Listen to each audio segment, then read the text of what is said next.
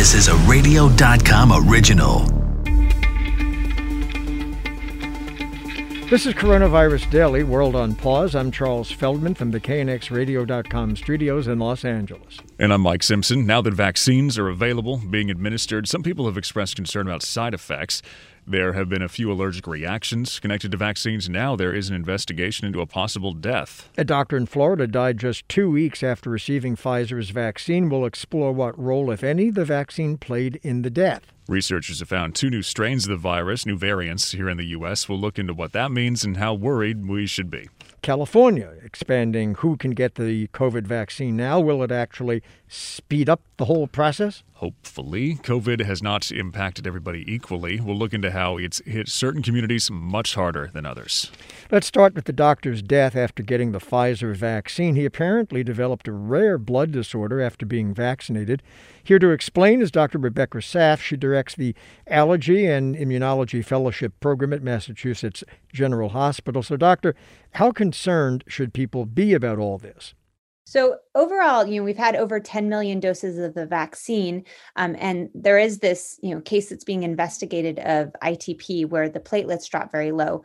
I think the biggest problem with the association is that ITP occurs and can occur in the general population actually more frequently than 1 in 10 million people. So it's very difficult to know if it's associated with the vaccine. Certainly the timing is suspicious.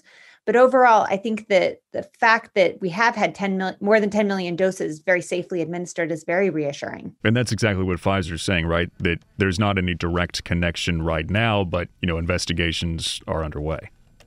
Yeah, no, so certainly it should be investigated, but I think people should feel reassured that, this is a rare blood disorder that can happen in the general population, and that we have had this many doses that have been safely given. And given the seriousness of COVID infections with more than 380,000 people who have died of that.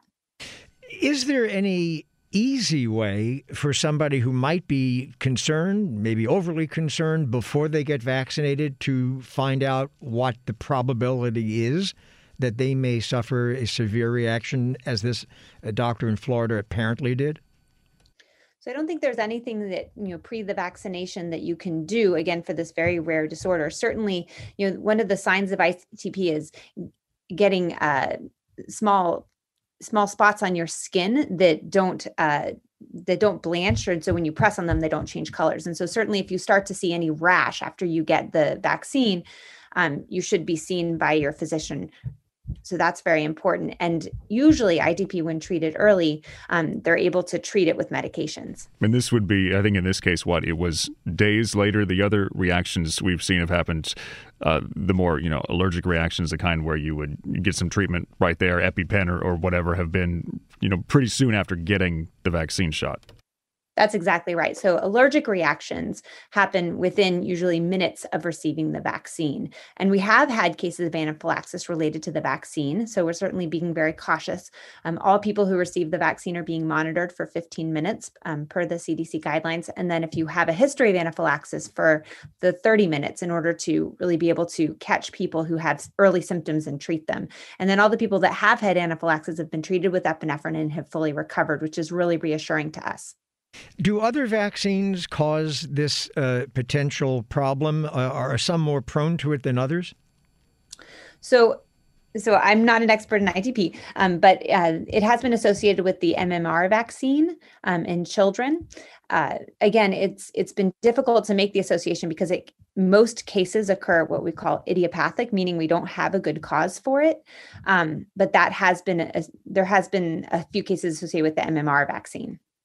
Which is a very different vaccine. Yeah. All right. Dr. Rebecca Saff directs the Allergy and Immunology Fellowship Program, Massachusetts General. Doctor, thanks. Scientists in Ohio say they've identified 2 new variants of COVID-19. They say they originated right here in the U.S. So, do we worry about this? Bloomberg News health reporter Michelle Cortez with WBBM's Cisco Cotto. So on the heels of hearing more about the strains that are coming out of the UK and South Africa, we're hearing about some changes that are happening in the United States. And Cisco, you have to remember that this isn't unexpected. The virus, every time it replicates inside your body or as it goes from one person to the other, it has the potential to mutate. And that's what they're seeing now in Columbus. Just like with those earlier strains, they're suggesting that it doesn't seem to make the virus itself more deadly. It's just easier to transmit, which, of course, with easier to transmit means more cases, more hospitalizations, and more deaths. So it's definitely not good news. But the idea that we're seeing more novel cases of coronavirus in the U.S., it is happening, and it's to be expected. And that's why when we hear the numbers of vaccinations that have been given out, you'll hear 10,000 here, 15,000 there. In the grand scope of things, we need a lot more people to be vaccinated. Exactly. We're going to need close to, all the country having either been infected or vaccinated at some point. The lower figures are 60 to 70% of Americans. And of course, that's hundreds of millions of people. We're talking about 10 million doses so far have actually made it into someone's arms at this point. So we're not anywhere near where we need to be. The more people that are vaccinated, the less willing hosts for the virus, the less replication, the less chance of any of these variants cropping up, especially the more deadly ones. So absolutely, you're right. We need to get vaccination rolling. Now, is there a chance? I mean, I guess I hate to ask it that way because there's always a chance, but you have these new strains and there may likely be other new strains. Is there a chance we get to the point where there is a mutation of the coronavirus vaccine out there that these vaccines don't do anything for? Yeah, absolutely. Every time you see the mutation happening, it's like opening a door into an entirely new room. So the mutation can happen and then you have a new setting and there can be another mutation that occurs that would make it be able to evade the impact of the vaccination. And so that's what everyone is, of course, worried about. Not only that, we're hearing already that the FDA is looking into testing to make sure that the tests we have out there are accurately detecting these variants. So the risk, of course, would be that you get back a negative result suggesting that you're not infected when, in fact, you're infected, just not with the variant that the test picks up. So both of those things are concerns. At this point, we don't believe that either one of those are possible, but it's something that experts are watching closely. Thanks, as always, for the info. Michelle Cortez, health reporter at Bloomberg News. Coming up after this short break, will California's new vaccine rules get more shots into more arms quickly? California is ranked 42nd in the U.S. when it comes to vaccine distribution, even though it has received more doses than any other state at nearly 3 million.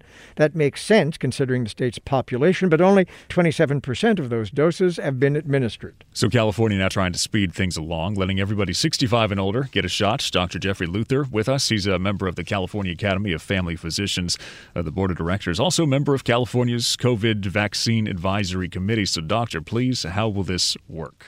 The recommendations that came out from the federal government yesterday and that the states reacted to, I think overall are some positive steps. I think we're all glad to be getting additional doses that the feds were initially holding up. And I think the more basic age-based tiers without quite so many of the subcategories will make it simpler to communicate and simpler to arrange. But you're right, the big problem is with distribution, and that's at the county or city level. And a lot of doctors' offices and medical groups and hospitals are madly trying to get additional doses, but it's not a smooth process yet. There are still kind of conflicting messages because people who may be picking up their morning paper or looking on their phone to get the news, first they learn that at the federal level, the CDC is saying 65 plus, you can now get inoculated. Now they hear that Governor Newsom is saying the same thing. Yet, if you go online and kind of jump around, in Orange County, it's saying, 65 plus, you can get it. LA County still is frozen at where it was yesterday. So we're still not really good at giving out messages. I agree.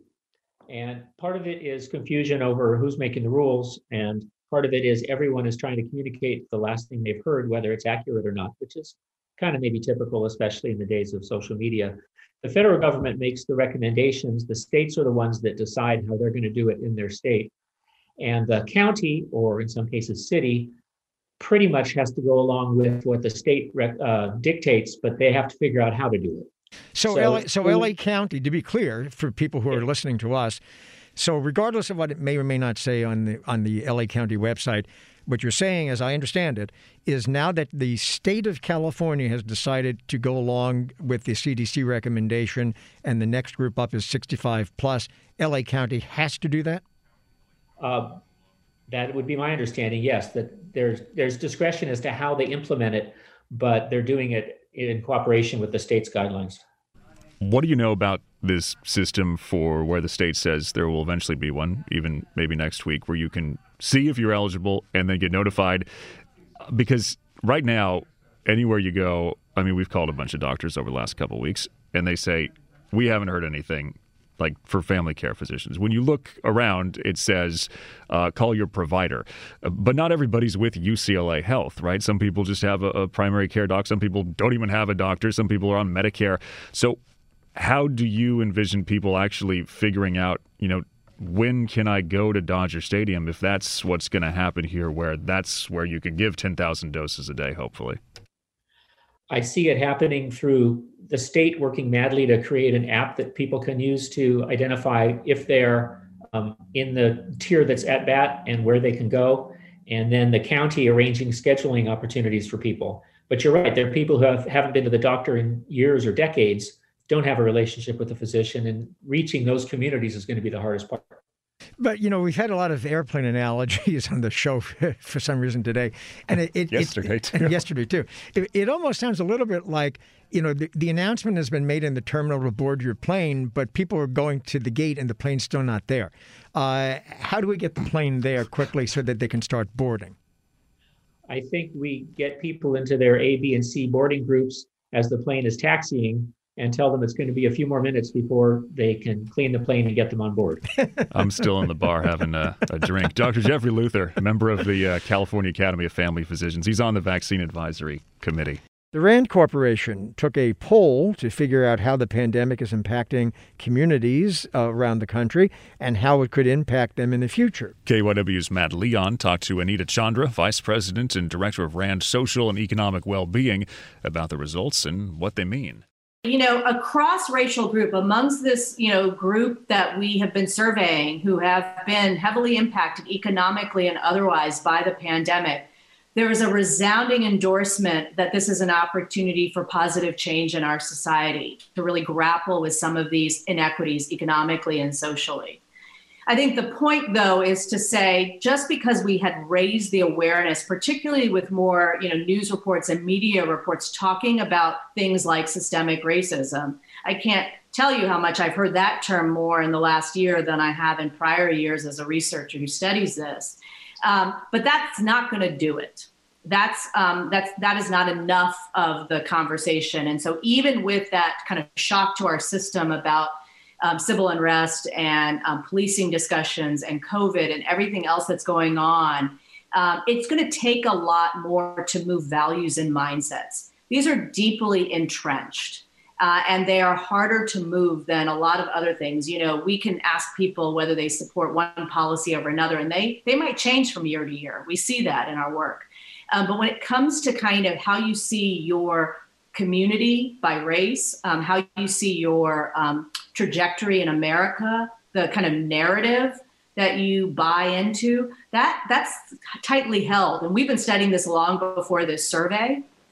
These mindsets and attitudes are going to take some real work. And so as much as the Band-Aid was ripped off, it's not a Band-Aid solution, right? And that we have to acknowledge. Were there any other findings that stood out to you from this set of the survey? Well, the one thing I will say is while we ask questions about trust in the federal and state government and some of those kinds of questions, and I don't think it'll be surprising to you that trust in government is at an all-time low, although a little bit more trust in state and local government over the federal government. But we asked questions about what people were doing in their communities to help each other out, what they were observing about civic engagement in their communities. And there were a lot of promising things that people were reporting locally. People were collaborating. People were helping each other out. And so how can we build on those stories locally where people are renewed and reawakened in terms of their civic responsibility, neighbor helping neighbor? How can we build on that to remind ourselves kind of what our mission is nationally. And I think there's a lot to dig into at the local level that was very promising from our survey, and lifting up those approaches, those strategies, those stories will be absolutely critical going forward, because I think that's where a lot of the innovation will be on some of these conversations about race and health and equity and those kinds of topics. Getting vaccine doses into as many arms as possible, as quickly as possible, is going to be the only plausible way out of this pandemic soon. But there's now a new problem. Politico reporting that Johnson & Johnson's vaccine has hit a production snag. Now, that could potentially delay the delivery of millions of life-saving shots by 2 months. The company vowed to make 12 million of the single-dose shots available by the end of February, but it has warned health officials that it has fallen behind and may not catch up to that projection until late April. The Johnson & Johnson vaccine is seen as a critical step to fighting the pandemic, in part because it requires only one dose and it doesn't need to be stored at sub-zero temperatures. You can find us on the radio.com app, Apple Podcasts, Google Podcasts, and Stitcher.